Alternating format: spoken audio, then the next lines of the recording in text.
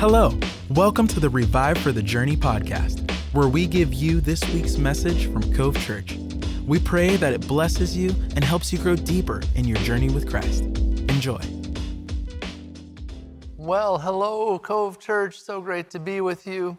As that video clip reminds us, everyone prepares for the holidays in different ways, don't they? But the truth I would draw upon is this. No matter what your home looks like during Christmas, Jesus never wants us to be home alone. Meaning, Jesus wants to show us not just what it looks like for him to be here at Christmas, but for him to be in our life every day. And when Jesus shows up, he brings gifts that outshine every other. Especially in this season that's supposed to be all about cozy fireplaces and goodwill to all people. We know at times it doesn't measure up to that. In fact, that outward experience of Christmas bliss can be a bit elusive. Yet still, there's something real that God wants to bring. There's a gift that God wants to offer us today. It's a gift that every person can receive on Christmas Day and every other day. It's a gift that speaks directly to our holiday struggles, our holiday frustrations, and that gift is the gift of peace. Real peace. A peace that is given to us by God. And that's what makes God's gift to us so different. This gift of peace is not limited in the ways we often think that peace would be limited in. God's peace is not tied to our circumstance. God's peace is not tied to our ability to make it happen. God's peace is not tied to how well the tree is decorated or to how many gifts are beneath it. No, God's peace is tied directly to him. As Sheila Walsh said, peace is not found in the absence of trouble. Peace is found in the presence of God. So as we take a look at a portion of the Christmas story today, there are some folks that want to remind us about this powerful, real gift of peace that God offers.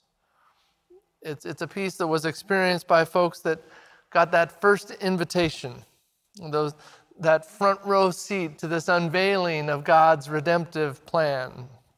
These folks were unique in that they were in no way seen as influencers. In fact, they were seen much more as inferiors in their culture. Not seen as leaders, really, they were known as loners. I speak today of the shepherds. They were gritty, earthy recluses. Yet even in that station of life, the station that often removed them from the trappings of peace that we try to hold on to, those shepherds experienced a peace that passes understanding, a real peace. And it's a peace that we all need. It's a peace that God wants to give us as a gift this Christmas season. But it's a gift that he wants to give every day after that as well. This is a gift that changes everything in our lives. And the first thing I would want to point out about it is this. Real peace comes out of our pursuit of God. Real peace comes out of our pursuit of God. We're going to be in Luke chapter 2, starting in verse 8. Let's read it together. Big voices, go. And in the same region there were shepherds out in the field, keeping watch over their flock by night. And an angel of the Lord appeared to them, and the glory of the Lord shone around them. And they were filled with great fear. And the angel said to them, "Fear not, for behold, I bring you good news of great joy that will be for all the people. For unto you is born this day in the city of David a Savior, who is Christ the Lord. And this will be a sign for you. You will find a baby wrapped in swaddling cloths and lying in a manger." And suddenly there was with the angel a multitude of the heavenly host, praising God and saying, "Glory to God in the highest, and on earth peace among those with whom he is pleased." When the angels went away from them into heaven, the shepherds said to one another, Let us go over to Bethlehem and see this thing that has happened, which the Lord has made known to us. And they went with haste and found Mary and Joseph and the baby lying in a manger. And they went with haste. Another translation says they hurried off. They ran. They went fast. There was an emergency for them. There was an urgency in this. They had to see what God was doing. And included with what God was doing that night was God was bringing to them peace. That's what the angel army was saying. Peace on earth, goodwill to men. Their battle cry was peace. Glory in heaven, peace on earth. See, the impact of heaven on earth always includes peace. Now, how does that happen? Well, here's how. Peace on earth begins with peace in us. Peace on earth begins with peace in us, starting with peace between us and God. That's the invitation for all of us, and that's what shattered that quiet, ordinary night in the fields. This was not a declaration of war. This was a declaration of peace. This interruption of God's presence, it changed how they acted. It put the shepherds into pursuit mode. They said, we've got to go and see this thing. They're saying, I don't care what my plan was. I don't care what I was planning on doing tonight. I have to see what God is up to. That was the invitation to them, and that is the invitation for us. Jesus' invitation is always for us to give everything in pursuit of him. See, to be a disciple is a call to give all, not a suggestion to give some. Because Jesus ultimately wants to accomplish two things in us. Jesus wants to prepare our lives for heaven and prioritize our lives for earth. Which means to follow Jesus is to give all, to give everything, that every part of my life would begin to look and sound like Jesus. And that only happens when I give each part of my life to him. If I don't trust Jesus with the purpose for my life, for instance, then he can't redeem that area of my life. If I don't trust Jesus with my finances, then he can't redeem that area of my life. If I don't trust Jesus with my sexuality, then he can't redeem that area of my life. Jesus loves all of who we are, but he can only redeem what we give him. It's like when you take your cans, to redeem them for 10 cents. We go to the place at Fred Meyer, that machine, and you take the can and you put it on that little conveyor belt. And once it gets on that conveyor belt, it gets, swept away and it goes somewhere to can land back in there. That can is only redeemed when you put it into the machine, when you let go of that thing. That's the moment of its redemption. The same is true for our lives. As Jesus told us, it's only when I lose my life that I find it. Yet I think we can find ourselves saying things and maybe even singing things in a church service, saying things like, take it all, God, and all I am is yours, and all I have is yours. I give you everything, right? We say these things.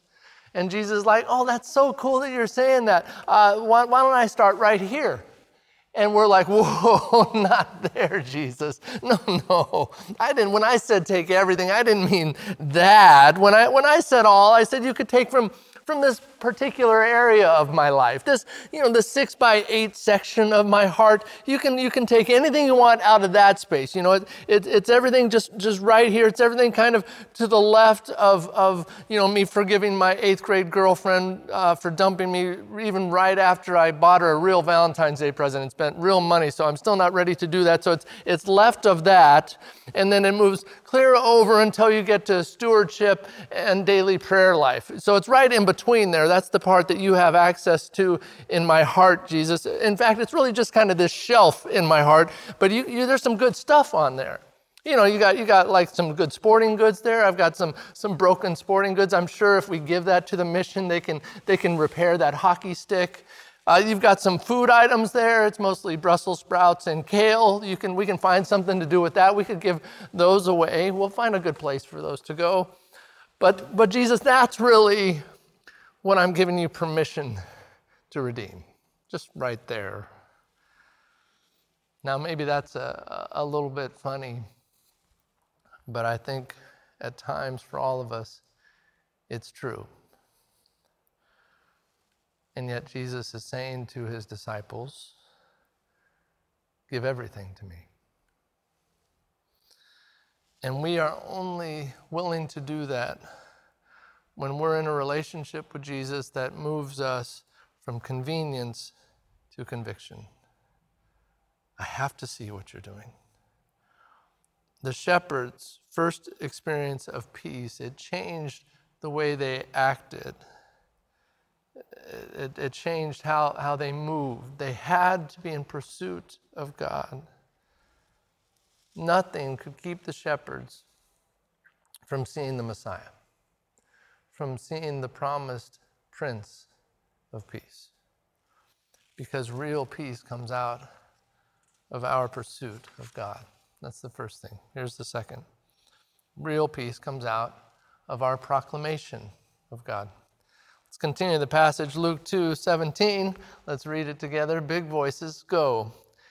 And when they saw it, they made known the saying that had been told them concerning this child.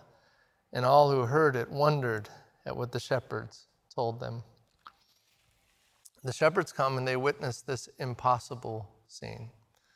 A child born of a virgin is lying in a manger. And although, as we know, the shepherds were not your social butterfly types, no, they were much more confident talking to animals than to people. They were better off on the outside than they were on the inside. Not even really sure if they were potty trained. I don't know. And some of you can relate to that. I'm just made for the outside. Don't bring me indoors. And yet still, those folks, they proclaimed, they declared all of God's truth about what had happened, what they had seen, about the gift of peace that was being given to them on that night. And they declared to them the words of the angels, peace on earth, goodwill to all people, a great truth that was delivered by people who were not considered great.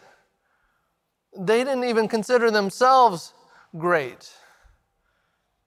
Maybe you feel a bit like that today. Maybe you feel a bit like a shepherd. You know, it's not like you have some great platform or some great role of leadership or some commander of thousands. No, some of us were more comfortable with animals than people. And we can say to ourselves, who would listen to me? You know, you might say, I'm a plumber, not a politician. I work with computers. I don't work on hearts. But what the shepherds show us is this. Our influence is not decided by our occupation. It's decided by our proclamation. What comes out of our lives, what we share with our lives, that every one of us can carry this message that unto us a son is given. Glory to God, peace on earth. Each of us can share that. And what that means is your voice matters. The shepherds, they walked this out. They actually ran this out. People who in that culture were really of very little influence, very little impact. People with no voice, really, in the culture. Those hermits, they became heralds.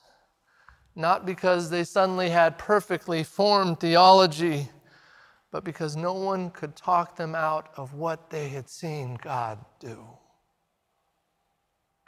Friends, some of you, you've seen God do things in your life. Tell someone. Tell someone. Like the shepherds, you are fully qualified to share what you've seen. You don't have to know every truth to proclaim the truth that you know. The shepherds simply made known what they saw. They're going, I don't know everything, but here's what we saw, here's what we heard. It was a proclamation, and we're told that all who heard them wondered. And the same can be true for us. The same can be true for you.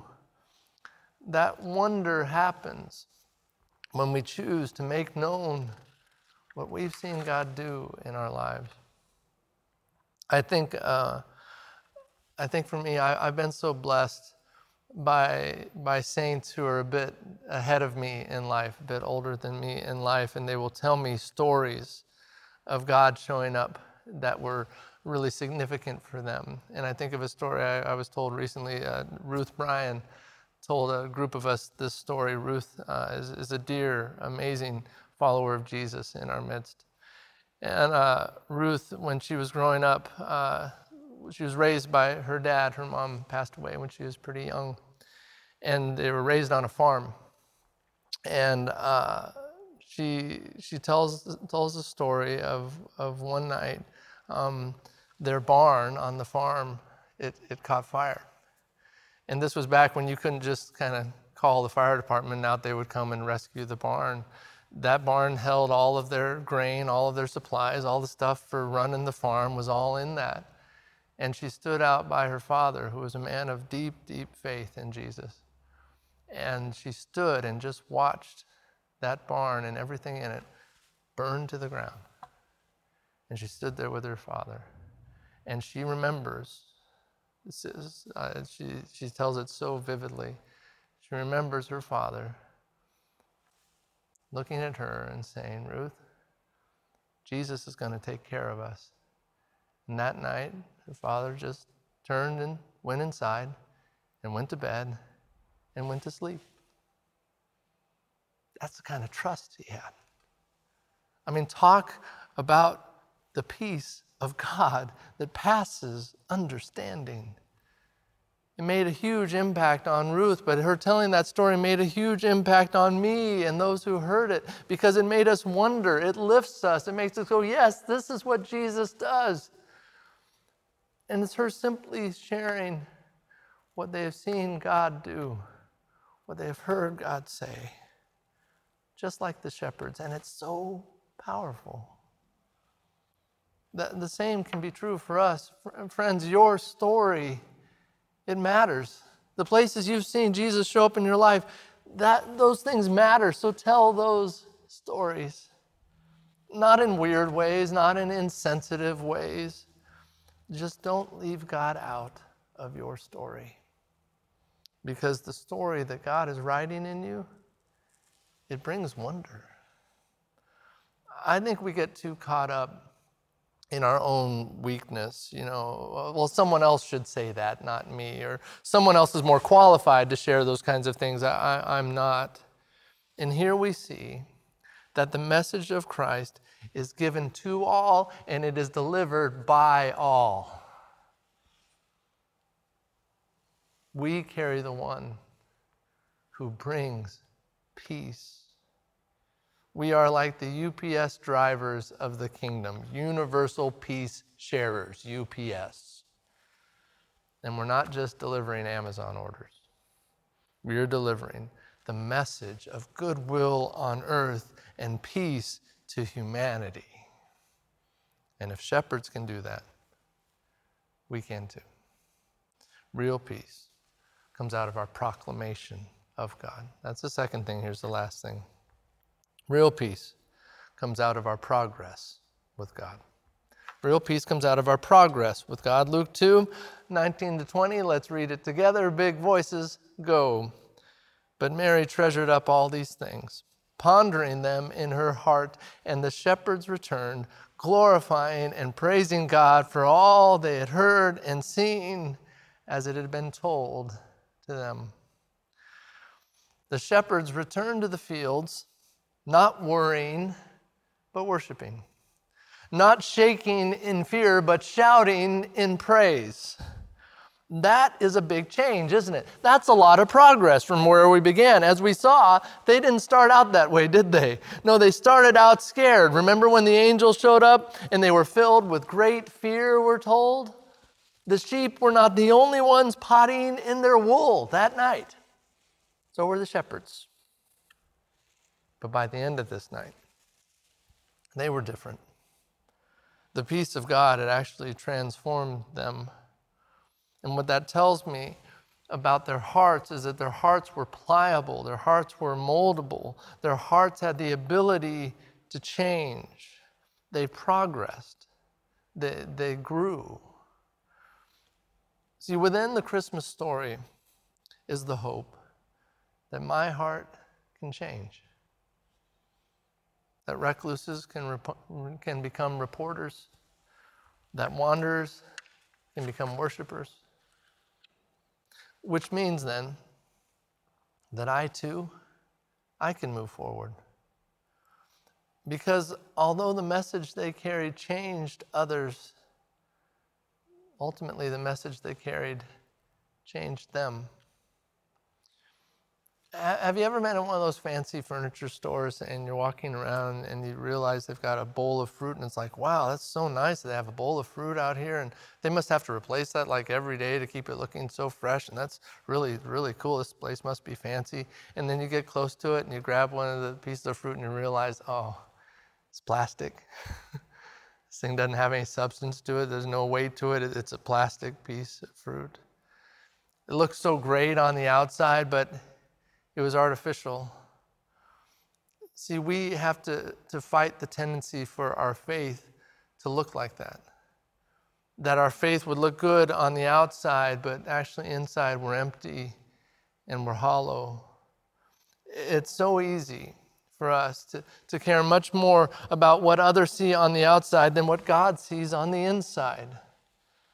This is why Jesus was always so mad at the Pharisees, because he'd say, you guys, the cup looks so good on the outside, but inside it's filled with old coffee grounds and mold. You look great on the outside, but inside you're a mess. Yet the shepherds here, they show us something very different. They show us this authentic way of responding to God. They actually reverse it. I mean, I don't think they looked any different after this. They probably still look scruffy. They probably still smelled a lot like sheep and a lot like sheep droppings. But inside, they were different. Faith had replaced fear. And that can and must be true for every Christ follower. That God's grace can transform us, that God's peace can sustain us. And if that's not happening, then something is incomplete. Then something in us is yet to be redeemed. For the shepherds, it was a shift from panic to peace. And for all of us, God is looking to make that same kind of change. It becomes possible when we give Jesus our entire hearts and let him transform them from the inside out. The shepherds show us that all of us can change. Real peace comes out of our progress with God. I'll wrap up with this. When we give our lives fully to God, God can then give his life fully to us. And part of God giving his life fully to us is this presence of his peace. And we desperately need that, don't we? It's a peace that goes beyond our circumstance, a peace that goes beyond our ability. It's a peace that passes our understanding, because it is a peace that's found in him. Ephesians 2 says this of Jesus. It says, he himself is our peace. That's the gift that Jesus wants to be to you. That peace is not found in a place, and peace is not found in a product.